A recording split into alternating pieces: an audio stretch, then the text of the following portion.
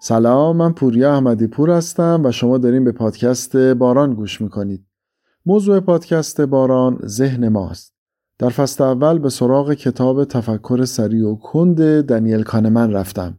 این اپیزود 19 پادکست بارانه.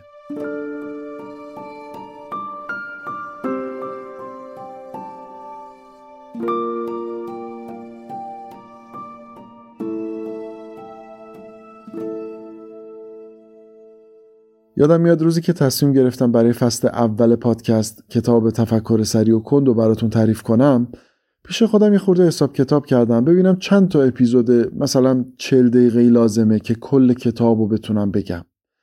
نسخه انگلیسی کتاب تقریبا 532 صفحه است.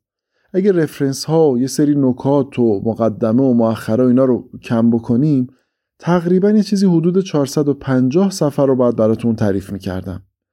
بعد یه اتود زدم. اپیزود دوم که در واقع اولین اپیزودی بود که وارد کتاب شدیم، تقریبا 60 صفحه از کتاب رو گفتم.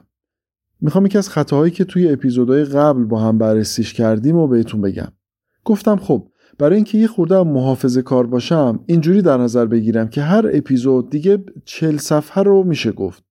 بنابراین حدود 11-12 تا اپیزود ما کار داریم. بعد گفتم خب یه ذره اطمینانی هم این وسط در نظر بگیریم. یه وقت دلار 2 برابر شد، واکسن نزدن، طالبان حمله کرد و اینا، دیگه 15 اپیزود خیرشو ببینی. الان که اپیزود 19 رو میخوام شروع کنم، صفحه 322 هستیم. یادتون اسم این خطا چی بود؟ خطای برنامه ریزی. بسیار عالی. بریم جلو ببینیم کارمون با فصل اول پادکست باران به کجا میرسه. در 2 اپیزود گذشته تمام بحث در مورد اثر احتمال بود و اثر قطعیت.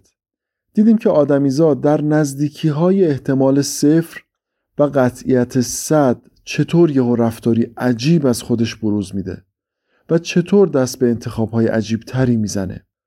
بریم ببینیم که در ادامه کانمن دیگه چطور میخواد ما رو غافلگیر کنه و چی بهمون یاد بده.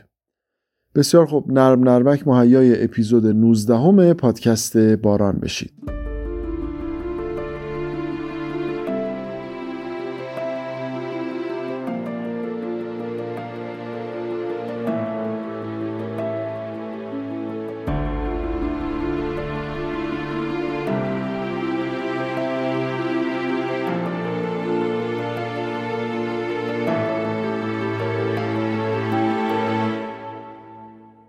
یه نکته که مفصل بهش پرداختیم این بود که آدما اصولاً به اتفاقات نادر وزن بیش از اندازه‌ای میدن.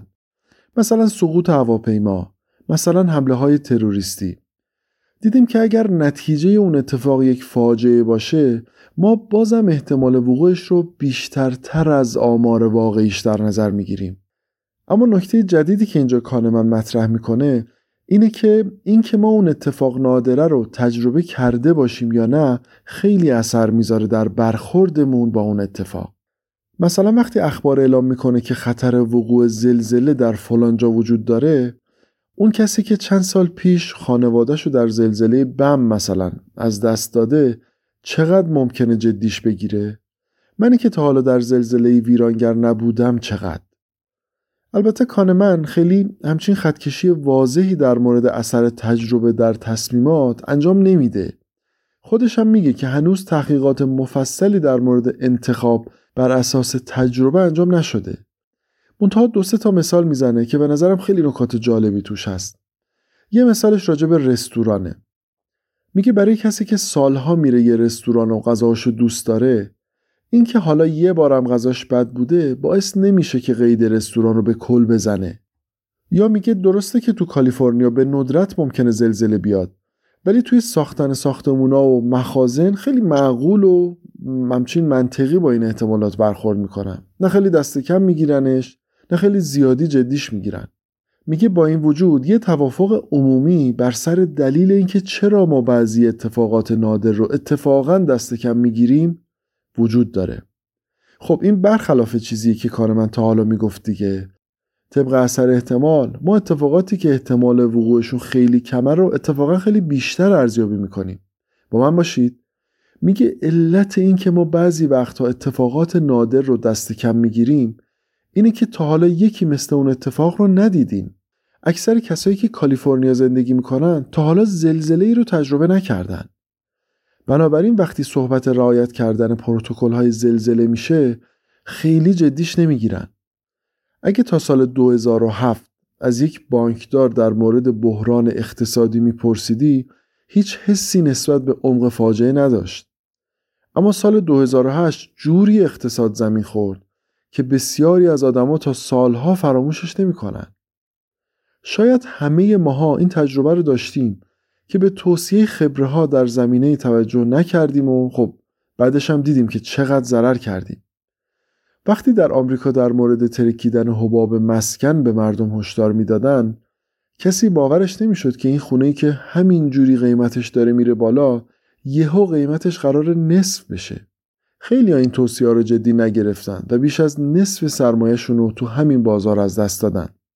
چیزی که برای من خیلی عجیبه و سر خودم هم اومده اینه که ماها انگار توی زمینه‌هایی که تازه قراره توشون تصمیم بگیریم تا زمین نخوریم یاد نمیگیریم. خب هر کاری یه سری اصول خیلی کلی و ساده داره. مثلا فرض کنید به ما میگن اگر از دو قوم کاملا متفاوت هستید سعی کنید حتی المقدور با هم ازدواج نکنید. یا اگر خیلی به نظر مچ میاید مثلا این 10 مورد رو چک کنید که وقت مشکلی براتون پیش نیاد. ولی خب نمی کنیم دیگه. دوپامین داره با سرعت 200 cc در ساعت تو بدنمون ترشح میشه. خدا نکنه توی 2 تا زمینه هم خیلی با هم میزون باشیم.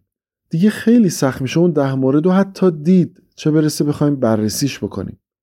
میگن آقا اگه میخوای تو بورس سرمایه گذاری کنی این مثلا 5 تا قانون رو رعایت کن. مثلا با قرض و وام نیا. با عدد کم شروع کن. اول آموزش ببین. حد ضرر و حد سود و اینا برای خودت تعیین کن. وقتی میخوای استعفا بدی این مثلا 7 تا اصل رو رعایت کن. مثلا تشکر کن. با دعوا نیا بیرون. دست شرکت رو نذار تو پوست گردو. میبینین؟ شاید بشه گفت تقریبا همه ماها بخشی از این اشتباهات رو حداقل اگر حالا نگیم همشو بخشی از این اشتباهات رو انجام دادیم دیگه. این اصول اولیه رو که خیلیش حتی خیلی ساده است واقعا نتونستیم اجرا کنیم. انگار تا آدم یه بار ضربه فنی نشه باورش نمیشه که خیلی هم ساده یه خمش تبدیل به 2 خم میشه و تمام. علتش به نظرم اینه که ما با احساساتی که در لحظات تصمیم گیری تجربه میکنیم خیلی آشنا نیستیم انگار که بتونیم مدیریتشون بکنیم. چون تکرارشو نکردیم دیگه. حواسمون شاید به این نکته نیست که الان که من حال این شرکت رو دارم میگیرم یه روزی شاید توصیه نامه این شرکت لازمم بشه. با احساس خشم و نفرت لحظات آخر یه کارایی با شرکت میکنیم که بعدن کارمون خب دیدیم دیگه خیلی سخت میشه. شما فکر کنید قرن هاست که همه بزرگان جهان دارن میگن که بابا ظلم بده، خوب نیست. آدما 1000 جام دیدن که حاکمان ظالم چه بلایی سر مردم و کشورشون آوردن و چه بلایی هم سر خودشون و اطرافیانشون آوردن. شما یه کوچولو انقلاب فرانسه رو ورق بزنید میبینید که چه بلایی سر مردم اومد. آخرش هم که خب دیدیم دیگه سر لویی 16 و خانواده‌اش چی اومد. یه خورده راجع به سران نازی بعد هیتلر آدم میخونه متوجه میشه خب چه بلایی سرشون اومد واقعا. اگه یه سر آدم به تاریخ حتی معاصر افغانستان بزنه میبینه که چطور پادشاهان و رئیس جمهوراشون پدر مردم رو در آوردن و چه بلایی سرشون آوردن. بعدش هم خب دیدیم دیگه با خودشون و خانوادهشون چیکار کردن و چجوری کشتنشون واقعا. اصلاً مثالهای تاریخ تمومی نداره. پینوشه، تاچر، ماو، کره، ژاپن اصلا مگه تموم میشه؟ اما حیرت انگیزه که وقتی نفر جدید به حکومت میرسه فکر میکنه خب من با همشون فرق دارم و دوباره و دوباره همون داستانو تکرار میشه. عذاب مردم و در نهایت عذاب خودشون. شما قذافی رو بخونید بازم همین داستان مکرر میشه. خب یه خورده شعر براتون بخونم، موافقید؟ اسم باب اول بوستان اینه: در عدل و تدبیر و رای. اول این باب سعدی از قول انوشیروان یه سری داره نصیحت میکنه حاکمان رو. ببینید چجوری میگه. میگه شنیدم که در وقت نزع روان، به هرمز چنین گفت نوشیروان، که خاطر نگهدار درویش باش، نه در بند آسایش خیش باش. نیاسایدن در دیار تو کس، چو آسایش خیش جویی و بس.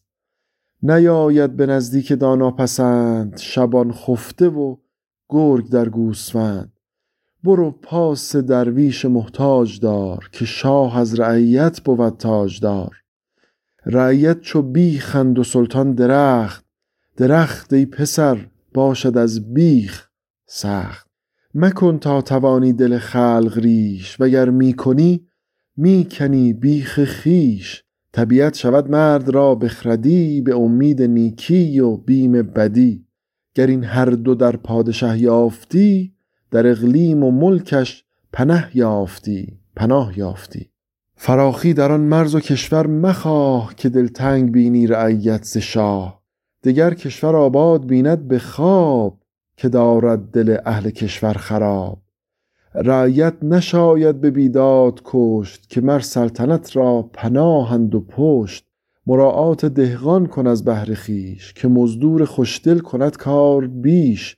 مزدور خب میدونیم دیگه، یعنی کسی که مزدی میگیره و کاری میکنه. اینجا البته چراغی که بیوه زنی بر فروخت، بسی دیده باشی که شهری بسوخت. از آن بهره‌ورتر در آفاق کیست، که در ملک رانی به انصاف زیست. بد و نیک مردم چو می بگذرند، همان به که نامت به نیکی برند.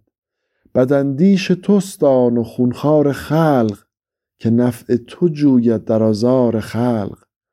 ریاست به دست کسانی خطاست، که از دستشان دستها بر خداست.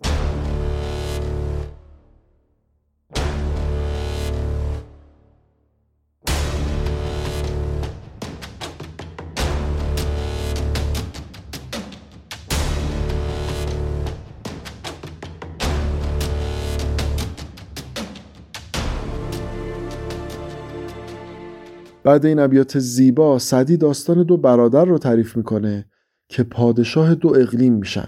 حالا بشنوید عاقبت این دو برادر رو. شنیدم که در مرزی از باختر، برادر دو بودند از یک پدر. چقدر وزن شبیه شاهنامه است، آدم اصلا میزون میشه. شنیدم که در مرزی از باختر، برادر دو بودند از یک پدر. سپهدار و گردنکش و پیلتن، نکوروی و دانا و شمشیرزن. پدر هر دو را سهمگین مرد یافت، طلبکار جولان و ناورد یافت. برفتان زمین را دو قسمت نهاد، به هر یک پسر زان نصیبی بداد. مبادا که بر یکدیگر سر کشند، به پیکار شمشیر کین برکشند. پدر بعد از آن روزگاری شمرد، به جان آفرین جان شیرین سپرد. اجل بگسلاندش طناب عمل، وفاتش فرو بست دست عمل. مقرر شد آن مملکت بر دو شاه، که بی حد و مر بود گنج و سپاه. خلاصه هر دو پادشاه ملکشون شدن. یکی عدل تا نام نیکو برد، یکی ظلم تا مال گرد آورد. یکی عاطفت سیرت خیش کرد، درم داد و تیمار درویش خورد. بنا کرد و نان داد و لشکر نواخت، شب از بهر درویش شبخانه ساخت. خزائن تهی کرد و پر کرد جیش، چنان کز خلائق به هنگام عیش. برآمد همی بانگ شادی چو رعد، چو شیراز در عهد بوبکر سعد. خدیو خردمند فرخ نهاد، که شاخ امیدش برومند باد.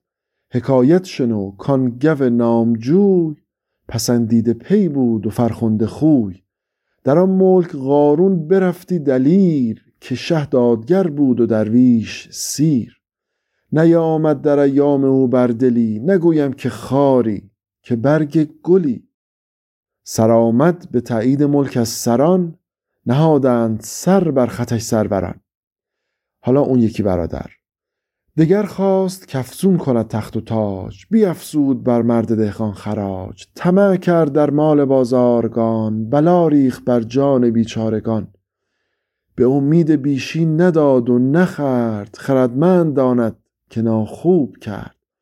که تا جمع کردان زر از گربزی، پراکنده شد لشکر از عاجزی. گربزی یعنی زبر و زرنگی و زیرکی و تیزی و اینا.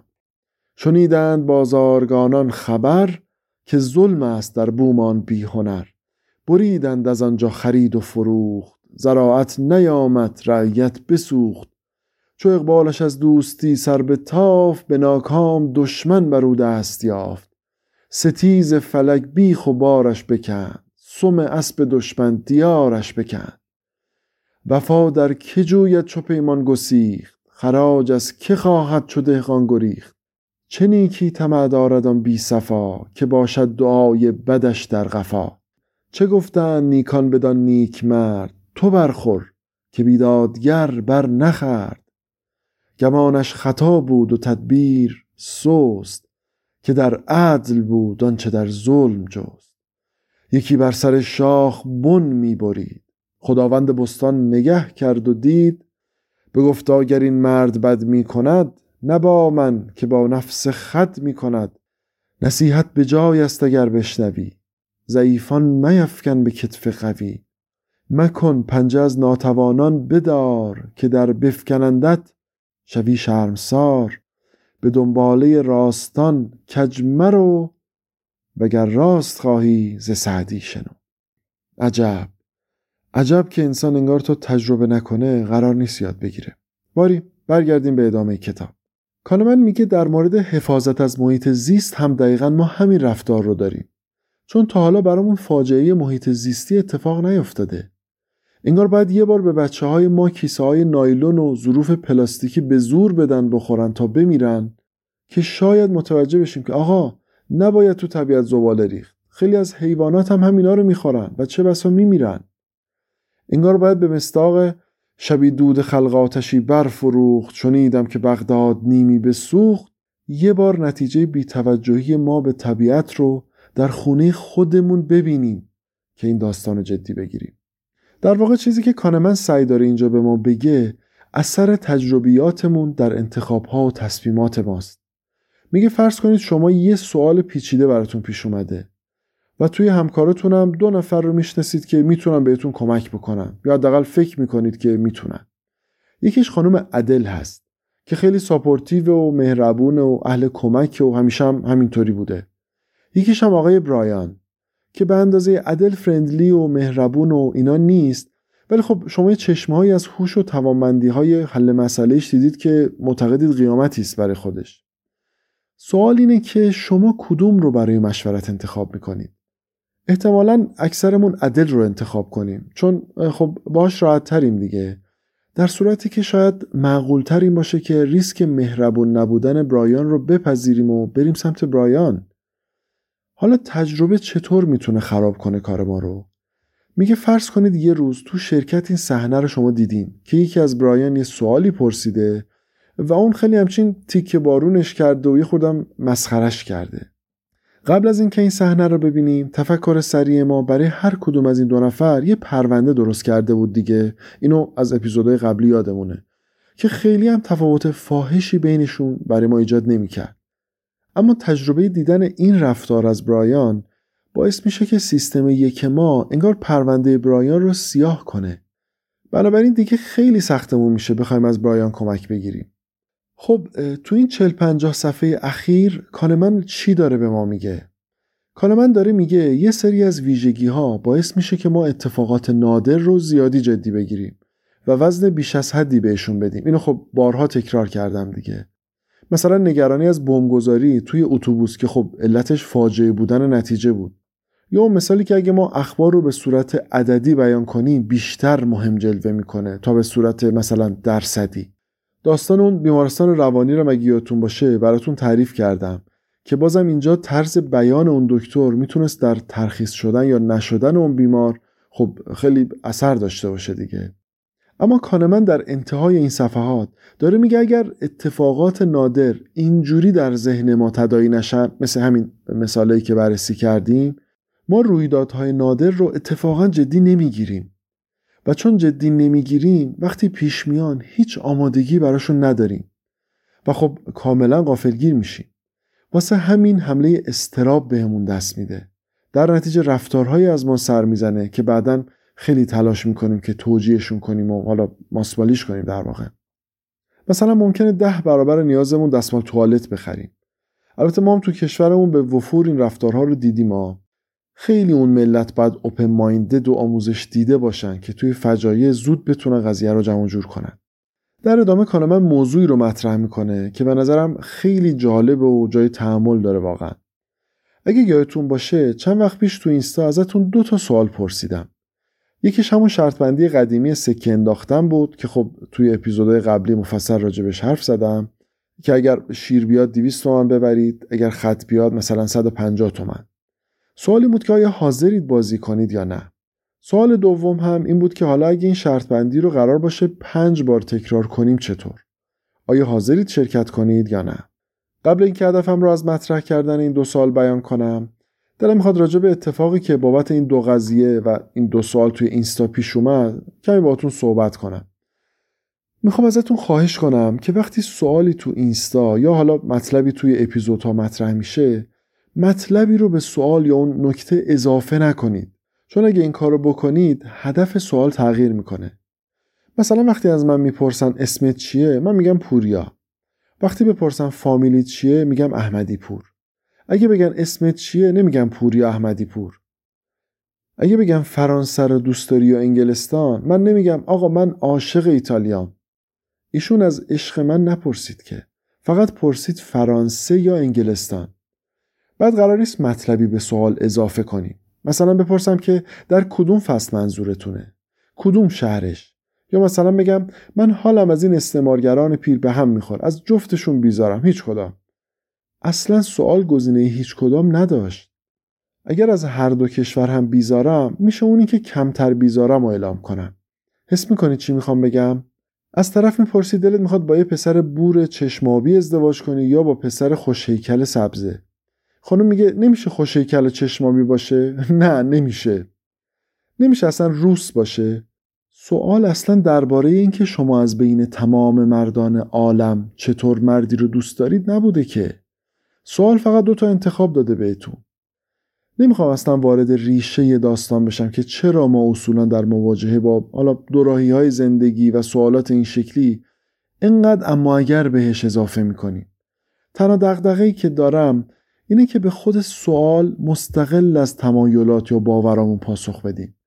مثلا وقتی راجع به پرتاب سکه و اینا سوال پرسیدم، بسیار در مورد ساختار سوال، کاش گزینه 3 هم وجود داشت. اگه برعکس میپرسیدید اونطور جواب میدادم و من مثلا اصلا اهل شرط بندی نیستم و اینا، خب خیلی پیغام اومد. من لذت میبرم و اینجوری باعث میشه خب بیشتر با هم صحبت کنیم، بیشتر با هم آشنا بشیم و اینا. ولی نگرانی من اونجاست که این تمرکزتون بر روی چیزی که اصلا دغدغه اون سوال نبوده باعث بشه اون هدفی که از پرسیدن این سوال داشتم کاملا مخفول واقع بشه و توجهتون بره سراغ خلاصه حواشی سوال. کانمن هم میدونه که در خیلی از دینها یا باورها شرط بندی مذمومه، اما فرضش اینه که خواننده حواسش هست که این سوالات زمینه‌ای قرار مهیا کنه در ذهن شما که بعدن که خواست مثلا بگه در فلان اتفاق زندگی ما همینطور رفتار میکنیم، خواننده از قبل یه حسی داشته باشه که بود و چه کرد. یاد یه داستانی افتادم. انگلیسیه یه سری از آثار باستانی مصر رو دزدیده بود، بعدش هم سواری درشکی کرده بود و داشت از کشور خارج میکرد. یه مترجم هم با خودش داشت. کالسکچی مصری بود. انگلیسی میدیدین راننده همینجوری زیر لب چیزایی داره میگه. یه خورده که گذشت به دیلماجش گفت این چی داره میگه یه ساعته؟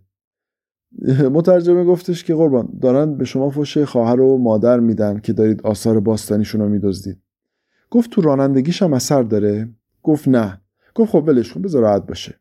به هر حال امید من اینه که بتونیم خیلی دقیق و متمرکز فقط به نکات بپردازیم و با اضافه کردن یه سری سناریوها و حالا افکاری که قطعا هممون داریم به مثالها از نکته نهفته در اون سوال یا مطلب غافل نشیم.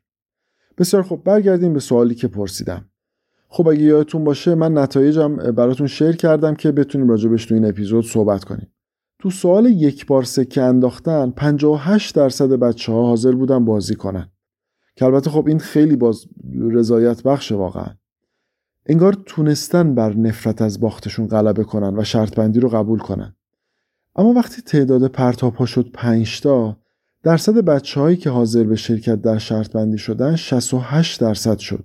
انتظارم این بود که اختلاف بیشتر از 10% باشه، ولی به نظرم 2 دلیل وجود داره. یکی این که احساس کردن بچه‌ها مسلط شدن رو مباحث، این داستان نفرت از باخت رو بالاخره تونستن مدیریت بکنن، حالا تا حدی. و نکته دومی که اگر تعداد پرتاب‌ها رو به جای 5 میگفتم 10 یا به جای 150 تومن میگفتم 100 تومن، اختلاف خیلی فاحش میشد. علی حال مهم اون نکته‌ایه که میخوام بهتون بگم. قراره راجع به این نکته با هم صحبت کنیم که چی شد که وقتی یه شرط بندی بدون تغییر شرایطش فقط تکرار شد، اقبال بیشتری نشون دادیم برای شرکت در اون. کانمن اینجا به ما نشون میده که خیلی از ماها در مواجهه با انتخاب‌های ریسکدار زندگی، وقتی انتخاب فقط بین 2 حالت ساده هست، ما یه جور انتخاب میکنیم. اما وقتی هر کدوم از حالتهایی که میخوایم انتخاب کنیم خودشون شامل چند احتمال و ریسکن، انگار انتخابای متفاوتی داریم. چرا اینجور میشه؟ بیایید پرتاب سکه رو اینجوری در نظر بگیریم. اگر درست گفتید 200 تومن میبرید، اگر اشتباه گفتید 100 تومن میبازید. وقتی فقط یک بار قرار سکه بندازیم، اولین نکته‌ای که نمیذاره ما شرکت کنیم اینه که اگه اشتباه بگم 100 تومن میبازم. یعنی نفرت از باخت اونقدر در ما بزرگه که بیش از نصف ما حاضر نشدیم در این شرط بندی شرکت کنیم. اما اگر به ما بگن 2 بار قراره بازی کنیم چطور؟ یه خورده امیدوار میشیم، نه؟ میگیم اگه یه بار ببرم یه بار ببازم کلاً 100 تومن بردم، خوبه این. اگر بگن 4 بار بازی کنیم چطور؟ من عددا رو دارم زوج انتخاب میکنم که خیلی درگیر محاسبات ریاضی داستان نشیم. اگه 2 بار ببریم و 2 بار ببازیم هم 400 بردیم 200 باختیم، یعنی در کل 200 بردیم. انگار هر چقدر تعدادش رو بیشتر کنن ما بیشتر راغب میشیم در این شرط بندی شرکت کنیم. درسته؟ اینجا رو خیلی با من باشین لطفاً. کانمن میگه این حال خوب شما در تکرارهای بیشتر به این دلیله که حالهای خوب کوچولو کوچولو در کنار هم قرار گرفتن.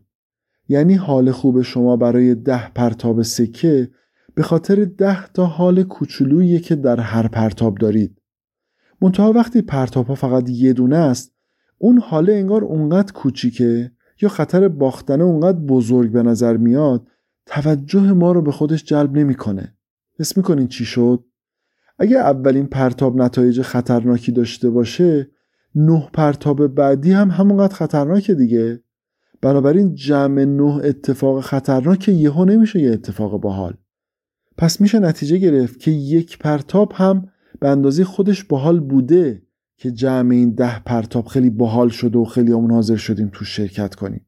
کانمن داره به ما ثابت میکنه که همون شرط بندی که فقط یه بار قرار بود سکه بندازیم هم باید قبول میکردیم. اونم توش یه خورده پیروزی بود، ولی ترس از باخت نذاش با این پیروزی رو حس کنیم. موافقید؟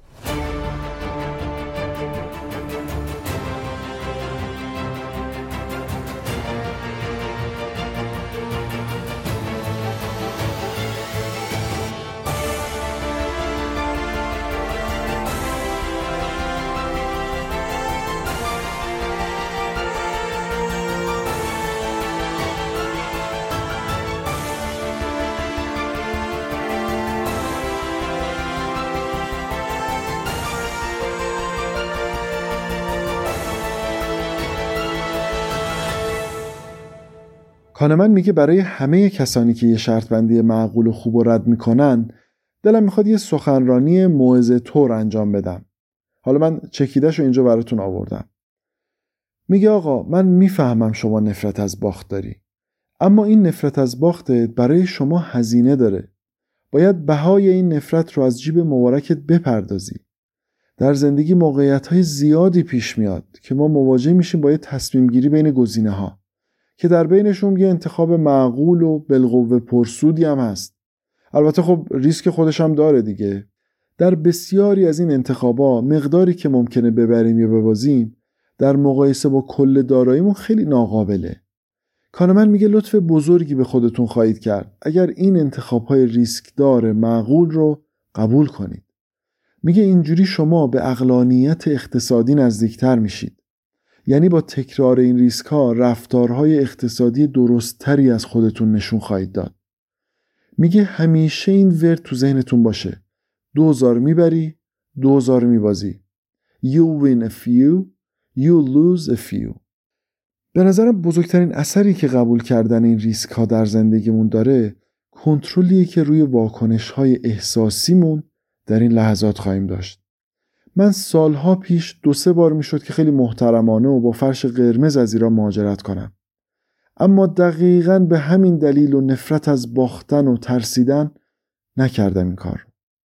که اگه این کتاب رو 15 سال پیش میخوندم که البته اون موقع هنوز چاپ نشده بود بسیار زندگی متفاوتی می داشتم. بعدش 2 انتخاب با ریسک کم رو هم نپذیرفتم و اونم باعث شد که عقب بیفتم.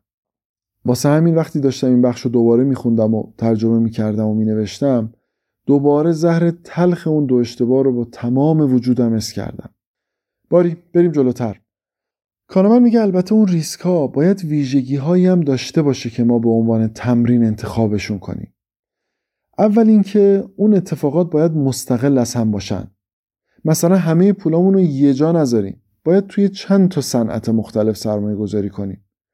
یکی از معروفترین اتفاقاتی که مصداق احتمالات مستقله اتفاقاً پرتاب سکه است.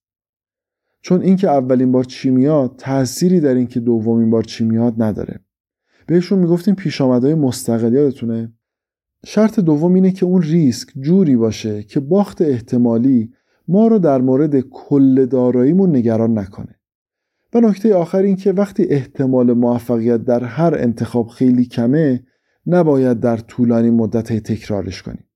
اگه با این ساختار به تصمیمات کوچیک زندگی نگاه کنیم دیگه نمیذاریم نفرت از باخت سودهای کوچیک احتمالی ما رو از همون بگیره. و همونطور که گفتم بزرگترین خوبیش اینه که اینا تمرینی خواهد شد که توی تصمیمات بزرگ زندگیمون کنترل خیلی بیشتری بر روی عواطف و احساساتمون داشته باشیم. بسیار خوب. حالا بریم سراغ بورس. اگه شما در بازار بورس یا فارکس کار کرده باشید حتما یادتونه که اوایلش چه معامله‌های عجیب غریبی که انجام ندادید و چه الکی پول می‌باختید. یادتونه؟ چطور نه حد ضرر رو رعایت می‌کردید نه حد سودو. یادتونه که در لحظات پر اضطراب ضرر و سود چطور قلبتون تون میزد و نمیذاشت که بر سر اصول این تجارت بمونید؟ 30% سود کرده بودید، مگه اصلا دلتون میومد سهمو بفروشید؟ یا 15% ضرر کرده بودید و قاعدتا خب الان باید میفروختیدش دیگه، اما در به در دنبال یه خبر خوب میگشتید که بگید آها این برمیگرده. حالا 30% ضرر کرده بودید و هنوزم نفروخته بودیدش. این تمرینای کوچولو میتونه کمکمون کنه که در روزهای مهم زندگی تعداد ضربان قلبمون رو بتونیم کنترل کنیم. کانمن این توضیحات رو در 2 قالب یا چارچوب دسته‌بندی میکنه. نرو فریم و براد فریم. حالا من اینجوری ترجمهشون کردم. چارچوب فکری محدود و چارچوب فکری گسترده. در چارچوب فکری محدود ما فقط یه شرط بندی رو داریم میبینیم و عاقبت مجموع شرط بندی ها رو در نظر نمیگیریم. مثلا وقتی میگن یه بار سکه بندازیم ما به تمام انتخابای ریسکداری که بعدها هم قراره در زندگی داشته باشیم که فکر نمی کنیم. فقط همین شرط بندی رو میبینیم. دفعه بعد که یه موقعیت دیگه به ما پیشنهاد میشه ما بازم همین کارو میکنیم. بازم فقط همون موقعیت رو میبینیم و تصمیم میگیریم. اما در چارچوب فکری گسترده ما مثل یه آدم خبره داریم رفتار میکنیم. یعنی اجازه نمیدیم تک تک موقعیت‌های زندگی به طور جداگانه رو ما اثر بذاره. یعنی اثر کلی ریسک ها رو در نظر میگیریم.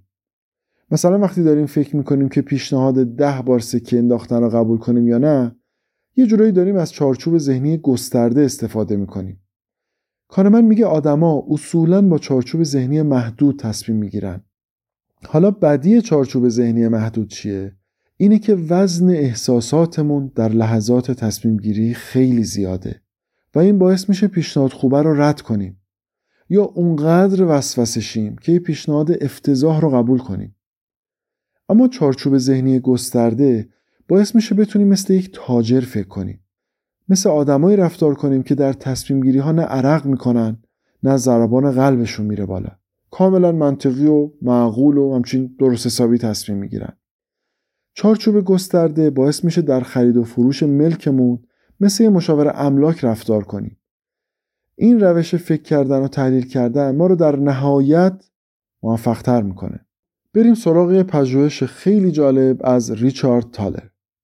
ریچارد تالر یا ریچارد تیلر همون اقتصاددان بزرگ امریکاییه که کتابای محشری مثل میسبیهیوینگ یا کجرفتاری و ناج رو نوشته، همون تلنگر. حالا تالر چیکار میکنه؟ میره سراغ یه شرکت بسیار بزرگ. با 25 تا از مدیران ارشد اون شرکت صحبت میکنه. در واقع پیشنهادی رو برای تک تکشون مطرح میکنه. میگه یه پروژه ریسکدار رو در نظر بگیرید. حالا چجوریه شرایطش؟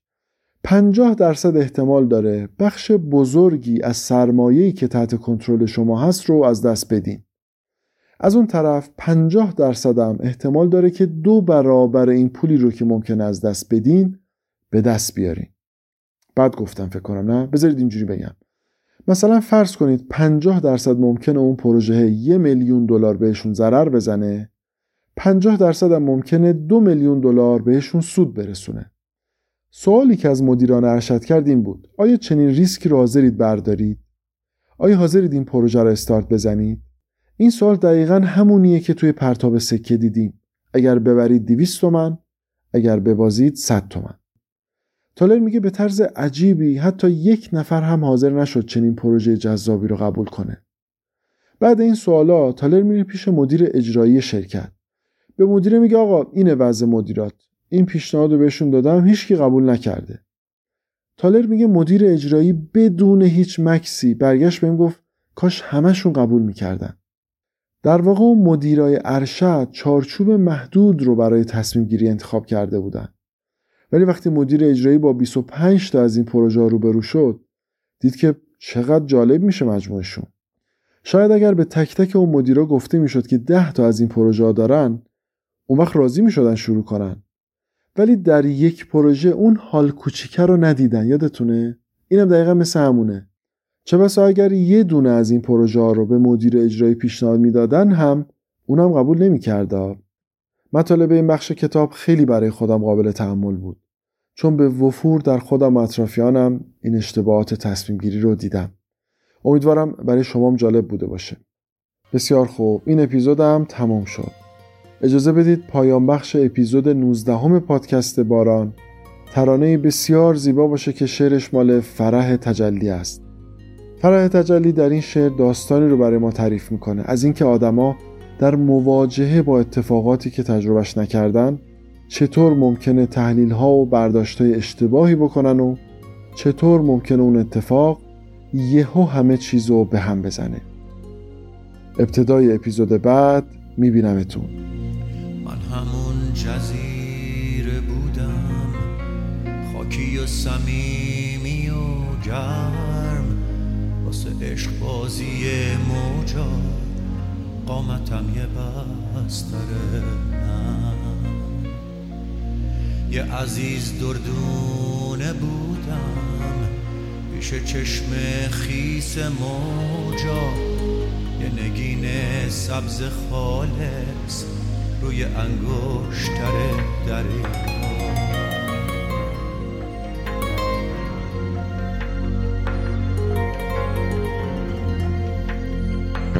تا که یک روز تو رسیدی توی قلبم پا گذاشتی، قصه های عاشقی رو تو وجودم جا گذاشتی. زیر رگبار نگاهت دلم انگار زیر و رو شد برای داشتن عشقت، همه جونم آرزو شد. تا نفس کشیدی انگار نفسم برید تو سینه، ابر و باد و دریا گفتن حس عاشقی همینه.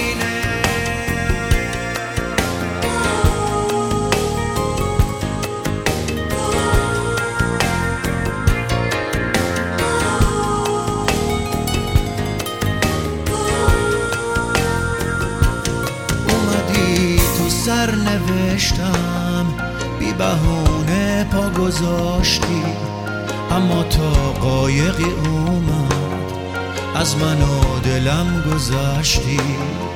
رفتی با قایق عشقت سوی روشنی فردا، من و دل اما نشستیم چشم راهت لب دریا.